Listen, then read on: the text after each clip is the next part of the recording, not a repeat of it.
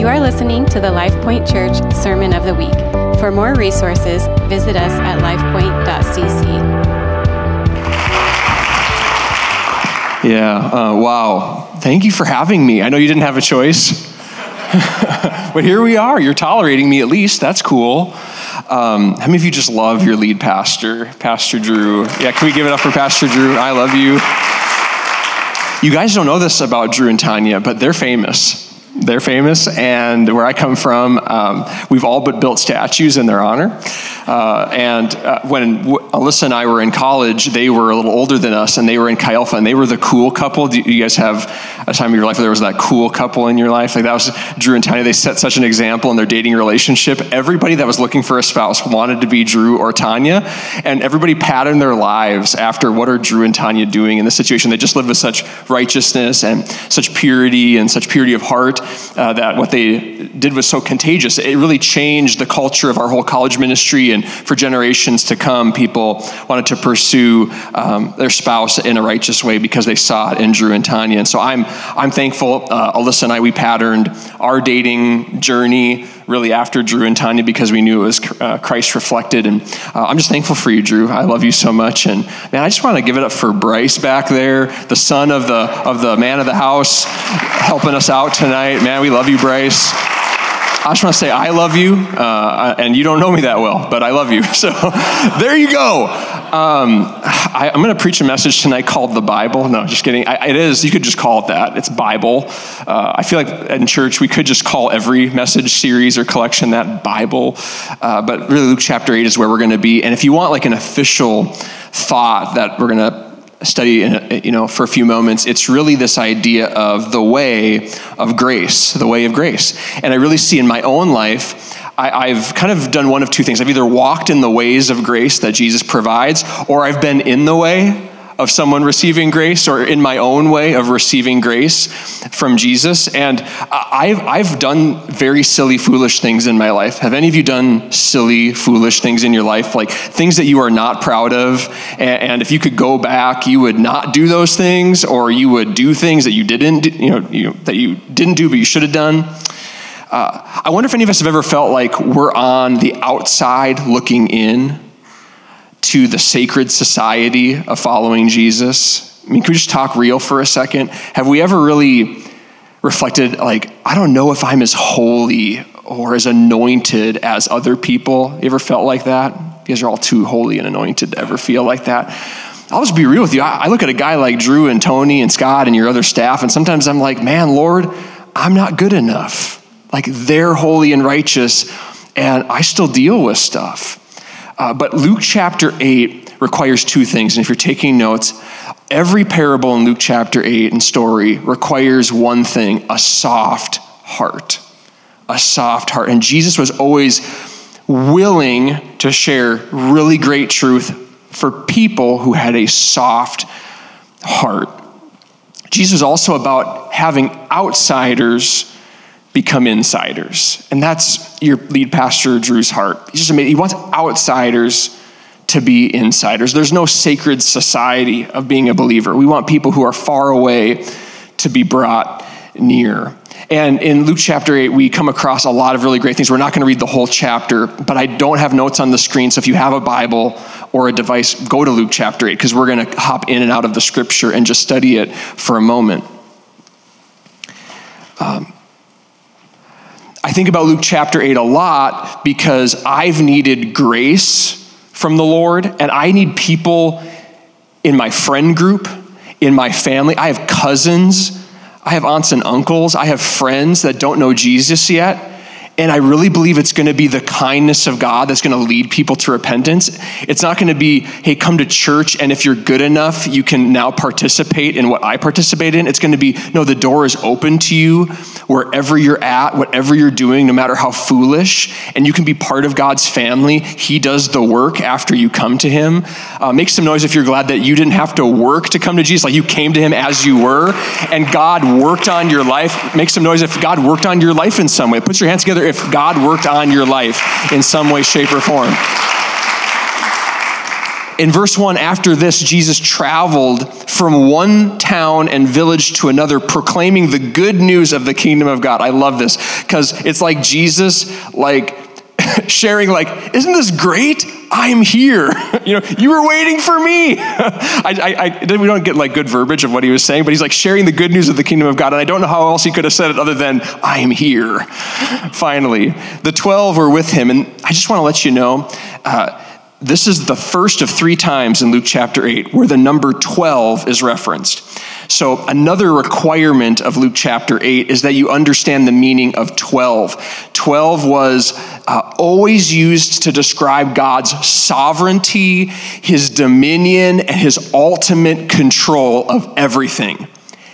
Make no mistake, God is completely in control. And because Jesus is the Son of God, fully man, not half and half, fully God, in his deity, Jesus was also wholly, fully, and unequivocally in control. And I've been taught in my life as a believer, sometimes you gotta give God control of your life. Anybody, raise your hand, you've been taught that? And that's not necessarily false, but it's not 100% true either. God didn't need you to give him control. God's God. He's got control whether you like it or not. This is how I feel about it. It's a revelation that I need that God is in control. And I just need to have revelation that God, I'm not in control of my situations or my life. I just need to acknowledge that you're the one that has dominion and control of my life, of my circumstances, and my duty, my honor, my privilege is just to obey what you're asking me to do. When we were being asked to leave healthcare careers and come into ministry about a year and a month or 2 ago, I remember, this is going to sound really silly, but I didn't know what else to do. So I talked to my executives. I reported to 2 executives with our health system. And I said, hey, I got some interesting news. I'm going to be a pastor of a church. And they're like, blank stare, and they're like, congratulations. They didn't know what to say to me. And that went pretty well, I would say. But when I had to talk to so we had, by the time I was done with pharmacy, I was a director of pharmacy and we had 220 people in our department. And I had a leadership team of 8 people, and there's pharmacy managers and supervisors. And I had a meeting, and I said, hey, everyone, I have good news for you. You are getting an upgrade in your boss. I don't know who that person is yet, but it's going to be an upgrade. And they're like, well, what are you doing? And I said, I'm not leaving Fargo, but I'm going to become a pastor of a church.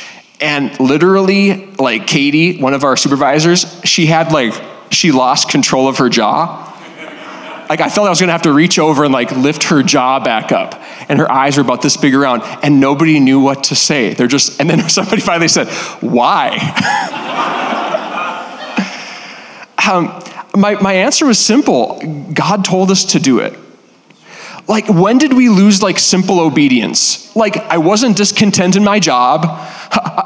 The church that we were taking wasn't in revival mode, and it was kind of in the world standards really foolish. We were stable.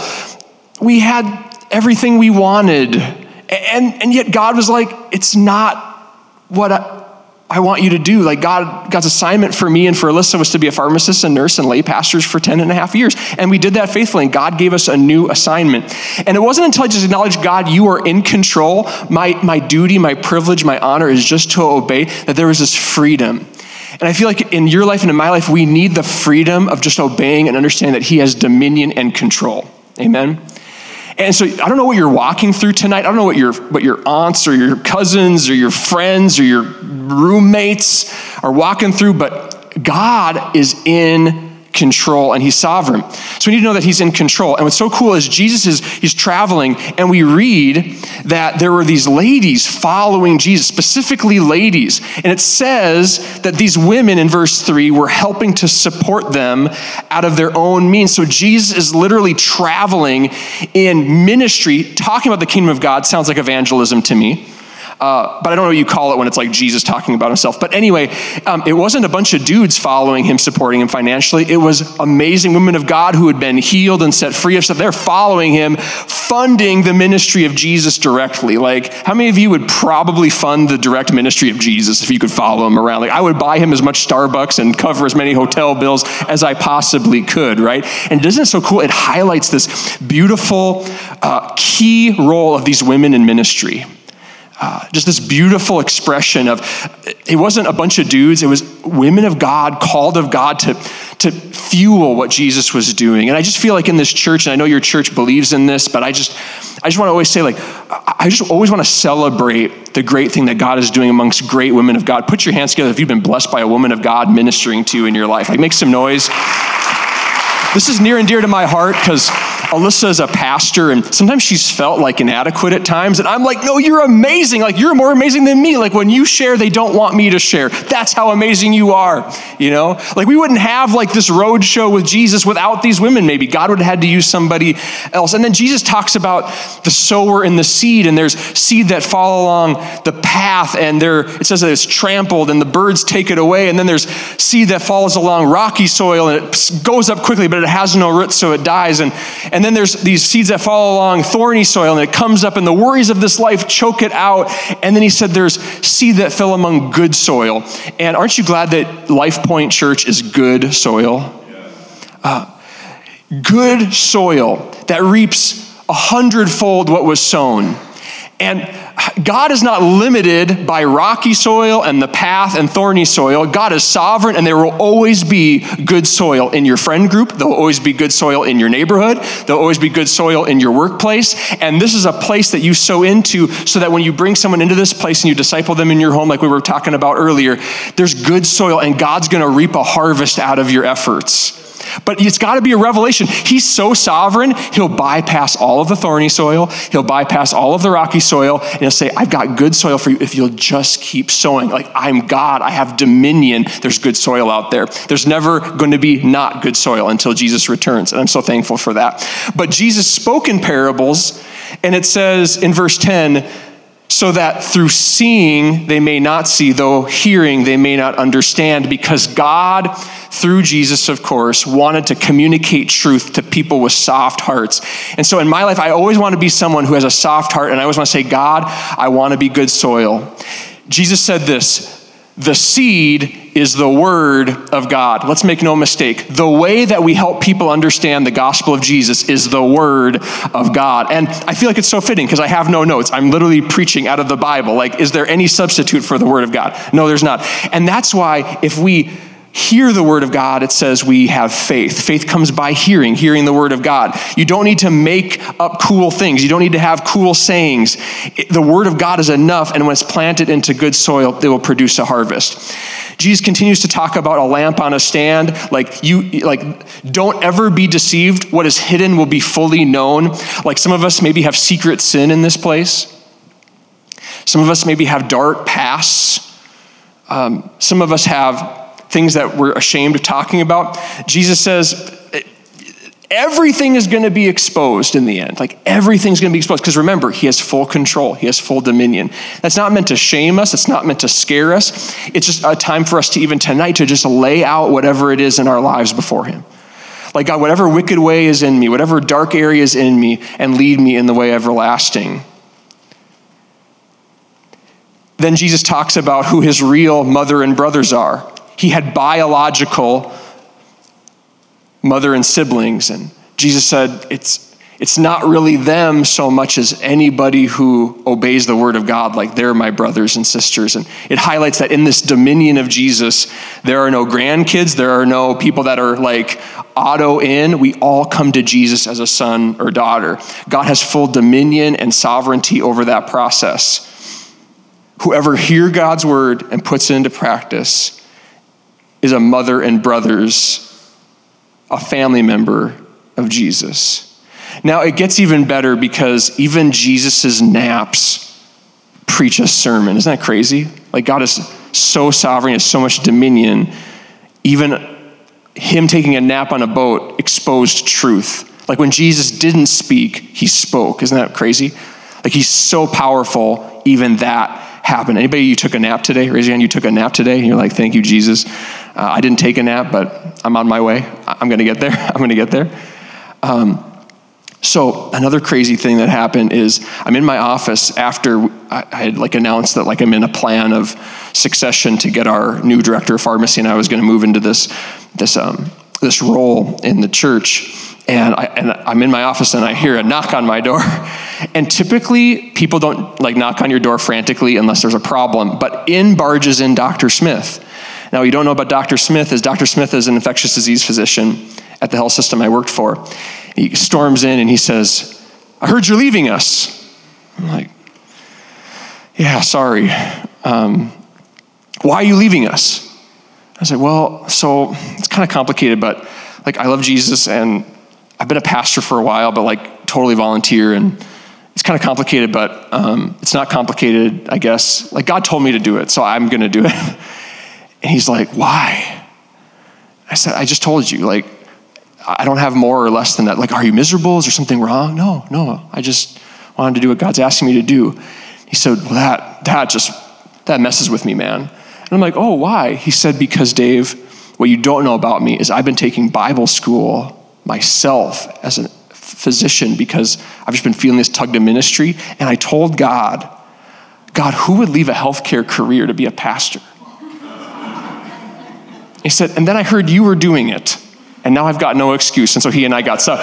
And now he and I got supper the other night and talked it through, because he's currently the kids director at his church. That's not our church. He's the kids director. And now he's wrestling with do I leave my infectious disease physician job? How many of you know? I was like, you got to pray about it, bro. I can't tell you what to do, but if God's telling you to do it, you see, friend, you will always be restless until you say yes to God.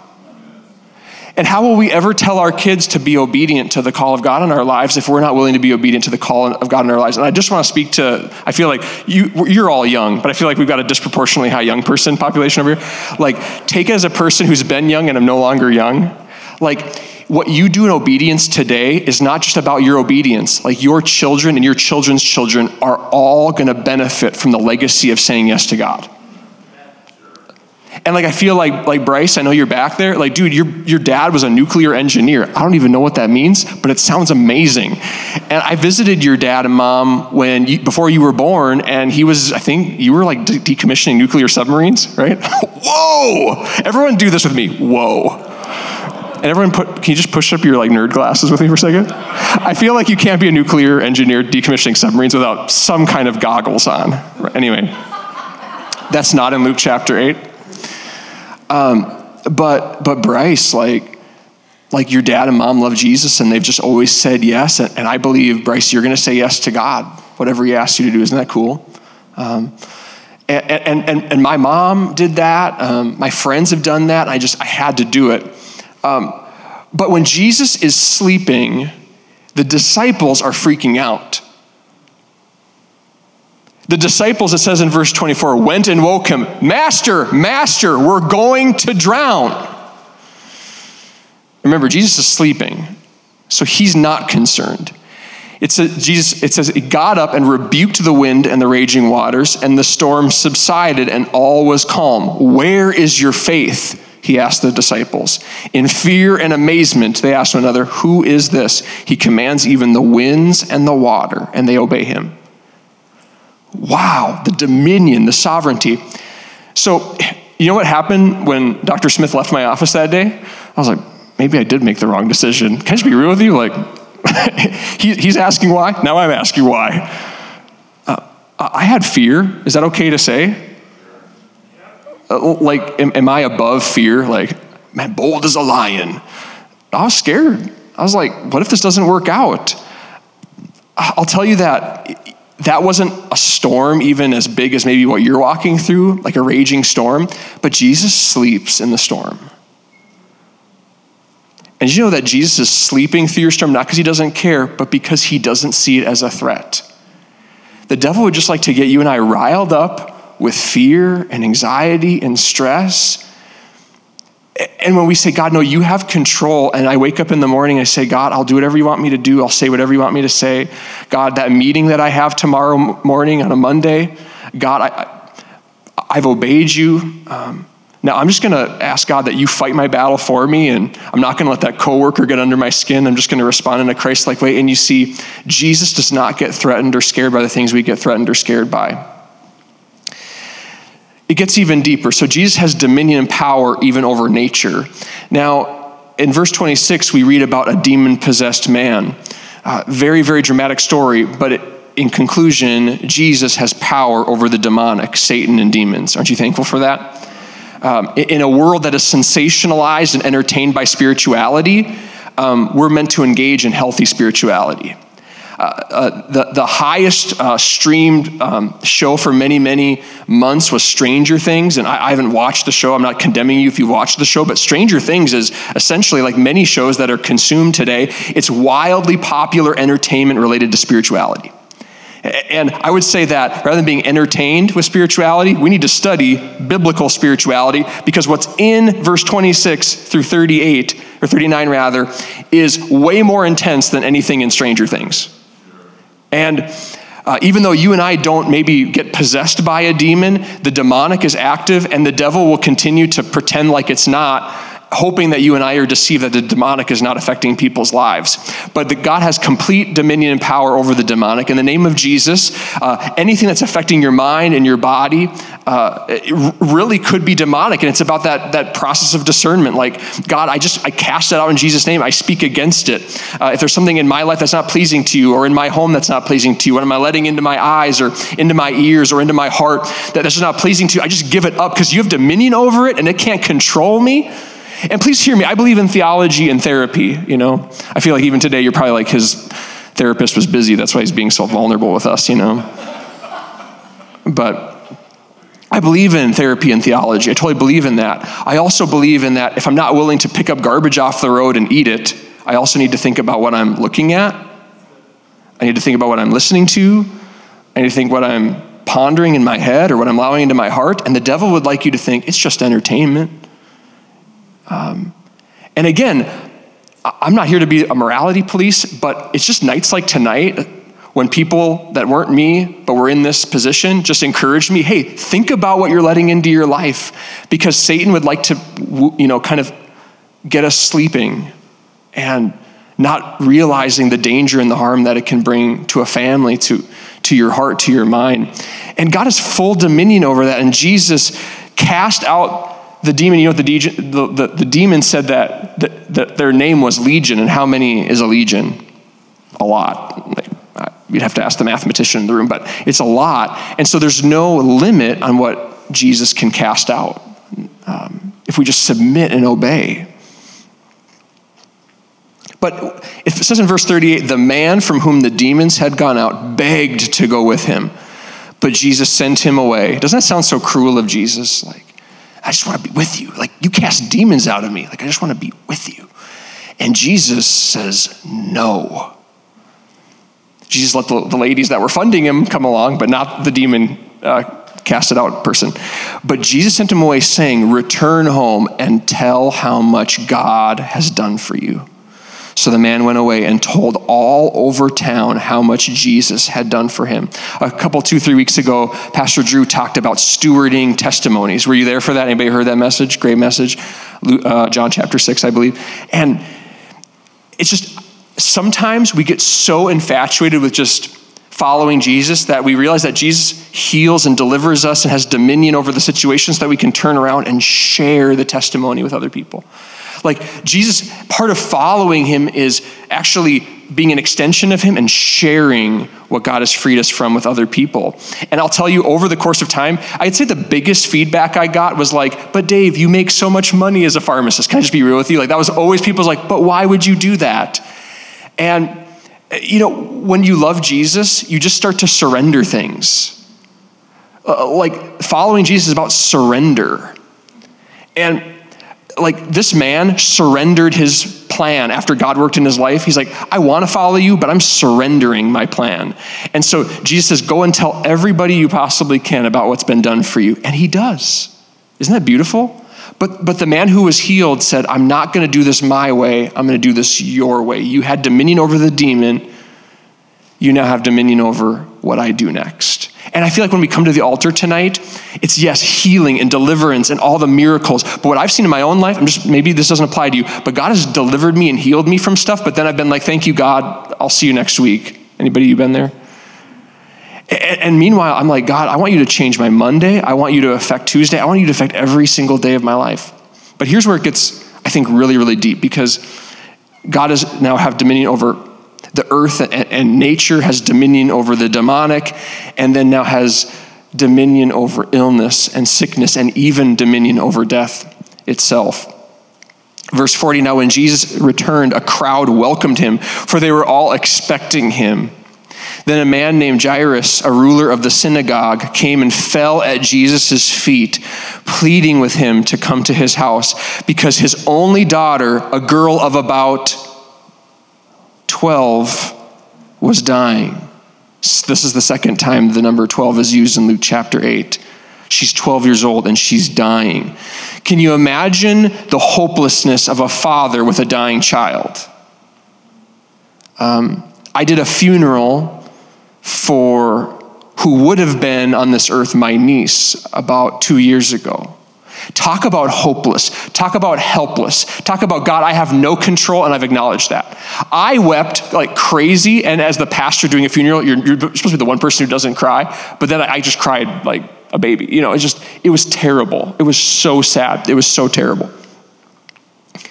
So Jesus was on his way. The crowds almost crushed him. And a woman was there who had been subject to bleeding for 12 years. So there's 12 disciples that are following Jesus. Comes across a man with a 12-year-old daughter. And now on his way to heal Jairus' daughter, he gets interrupted by a woman who's been bleeding for 12 years. And this is all a setup, because Jesus has full control. He's not like, a dying child, a bleeding woman. He's like, cool as a fan. Kind of like, you ever like, so this is what I love about Pastor Drew. He's like one of the most chill people ever. You ever notice that? He's like a walking melatonin dose. Pharmacy joke. I had to throw it in there. Like, Drew, you must sleep really well. Like, he's so chill. Like, I'm a little bit on edge. Drew's never on edge.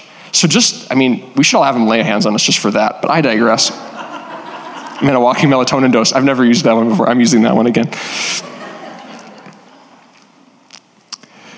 But Jesus isn't like, he's getting crushed by the crowds. He's got a guy that needs his daughter healed. He's got a woman who's been bleeding for 12 years, and Jesus is, I can imagine just kind of being like, all right, how are we going to sort this out, you know? And so he's getting crushed, and it's funny because what's it like to almost crush Jesus?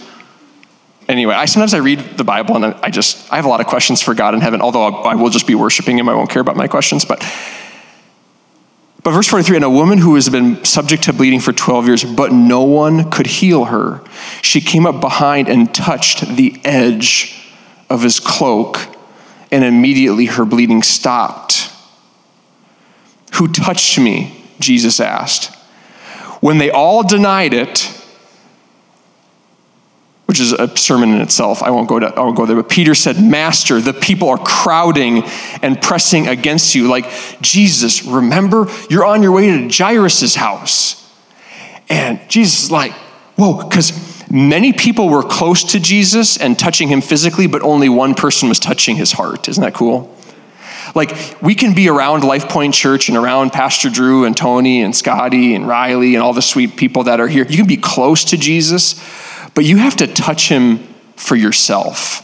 And that's when an outsider becomes an insider. Like, for those of you who know Jesus in this place, like, isn't it sweet to just think back to when you finally touched Jesus's cloak for yourself? And you finally experienced his power. It wasn't a YouTube video. It wasn't a message. It wasn't a tweetable one-liner. It wasn't even a cool worship song or even a sensational experience. You had the power of Jesus in your life. And Jesus notices that, and power comes out of him, and he's not concerned about the people crushed and pressed around his experience. He's worried and thinking about the person who just experienced him. And that's so beautiful, because You might be here and you might say, Dave, I feel like I'm on the outside of a sacred society, and Jesus is all about you feeling like you're not on the outside looking in, but you're on the inside experiencing who he is. For power has come out from me. Someone touched me. I know that power has gone out from me. Then the woman, seeing that she could not go unnoticed, came trembling and fell at his feet. In the presence of all the people, she told why she had touched him and how she had been instantly healed. It's so important to know culturally that this woman culturally was unclean. Her disease of bleeding would have meant she needed to be away from people, like culturally excluded from society, like leprosy level separation from society. So the reason why she was not crushed up and pressing up against Jesus is because she was sneaking around. She was hiding. Like everyone else is like mosh pitting Jesus, and this woman is sneaking, just trying to weave through the people to touch him. And this is something for your notes if you want it, but Jesus loves sneaky people. Like we preach so often in church, man, you gotta approach the throne of God with confidence. Whippersnapper, approach it with confidence. I'm just going to be real with you. I don't identify with that person. I don't identify with that person at all. All of who the Son sets free is free indeed. I know, but why don't I always feel it in my own life? Like I identify more with this lady in the scripture. Like in my life, like my sin was killing me.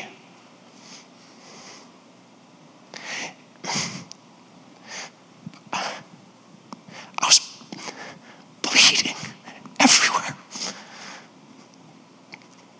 Pain from a father I never knew. Impure relationship with the girl I was dating in college. It took a prophetic word from Pastor Tony outside door 6 at our church in Fargo, where he said, Dave, I saw you in a dream and there were blinders on your eyes, and I feel like God's telling you to take your blinders off. Man, I'm the sneaky one. Is that okay to share with you? I was the sneaky one.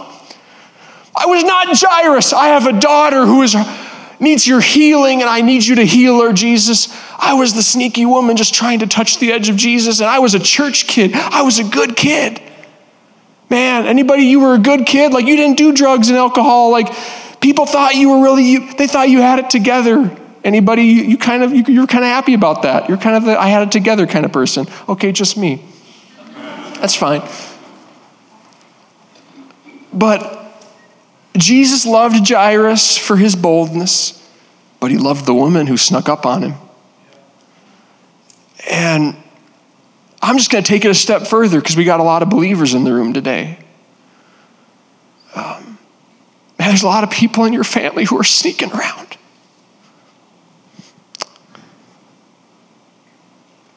Man, I've been really challenged with this in my own life because I've got people in my life, they don't need another message on how to have a happy marriage. They need ministry that they're on their 3rd marriage, and they just want to know Jesus still loves them. I met with a couple this week in our home church. This is her. She has a boyfriend. She's had 2 failed marriages. She's got 3 young boys, each from a different marriage, and she just wants to know if God still loves her, like if there's any hope for her. You know, she's sneaking around. She said, Dave, I just feel like since I've come to the church here that like I can just come as I am. Like there's a grace here. There's just like a freedom here. Like I don't have to put on a show, you know.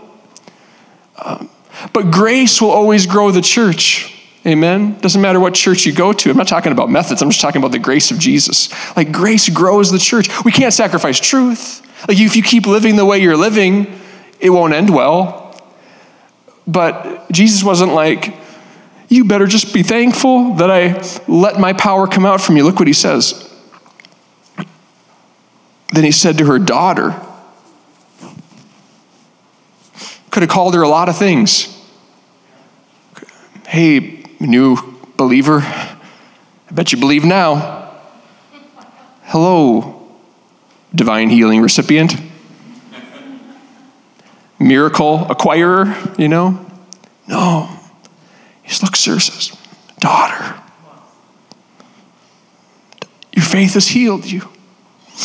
Congratulations, you believed. This is what faith is. You believe he can do it. It's being sure of what you hope for, certain of what you don't see. I don't see my healing, God. I don't know how this is going to work, but if I can just touch you in faith, if I can just come close to you in faith. All these people are close to you physically, but I'm close to you spiritually. And when I call us to the altar tonight, I just want us to have this hunger.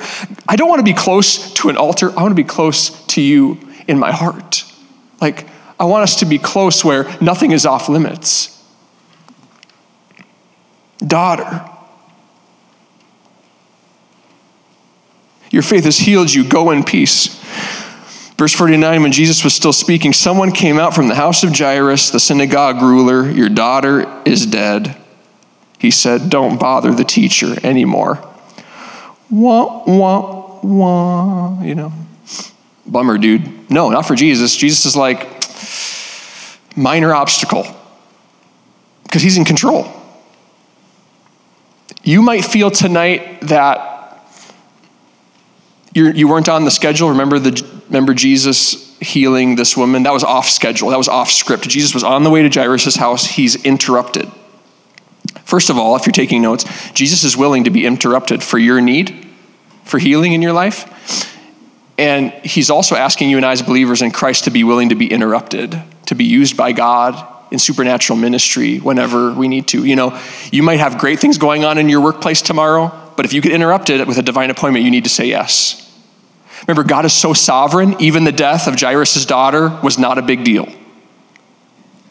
So something, you might be like, oh, but if I pray with that person at lunch, I'm going to be 10 minutes late to my meeting. If God's telling you to do it, you need to do it. Like God's sovereign over your workplace and over your corporate ladder climbing. Hearing this, Jesus said to Jairus, don't be afraid, just believe and she will be healed. When he arrived at the house of Jairus, he did not let anyone go in with him except Peter, John, and James, and the child's father and mother. Meanwhile, all the people were wailing and mourning for, once again, they're not on a boat saying, Jesus, we're going to die. They're like mourning, wailing, she's dead, I love this. Stop wailing, Jesus said. Can you imagine how insulting that is? But Jesus, don't you care about my pain? Stop wailing, Jesus said. She is not dead, but asleep. They laughed at him, knowing that she was dead. But he took her by the hand and said, my child, get up. Her spirit returned, and at once she stood up. Then Jesus told them to give her something to eat. Her parents were astonished, but he ordered them not to tell anyone what had happened. And this is only because Jesus was like, I'm not going to be able to move if you tell people. They're all going to come. Here's the question for you. Is there a situation in your life where you have not fully had revelation that God is sovereign and is in control? And tonight you need to not give God control, but you need to acknowledge, God, you are in control of my every moment. You are in control over my every problem. You're in control over my every need. And I need revelation to know, God, you want to heal supernaturally. You want to work through me supernaturally. You want to provide for me supernaturally. And then here's the other thing. But God, I'm willing to obey you with whatever you're asking me to do. This has been the LifePoint Church Sermon of the Week. For more resources, visit us at lifepoint.cc.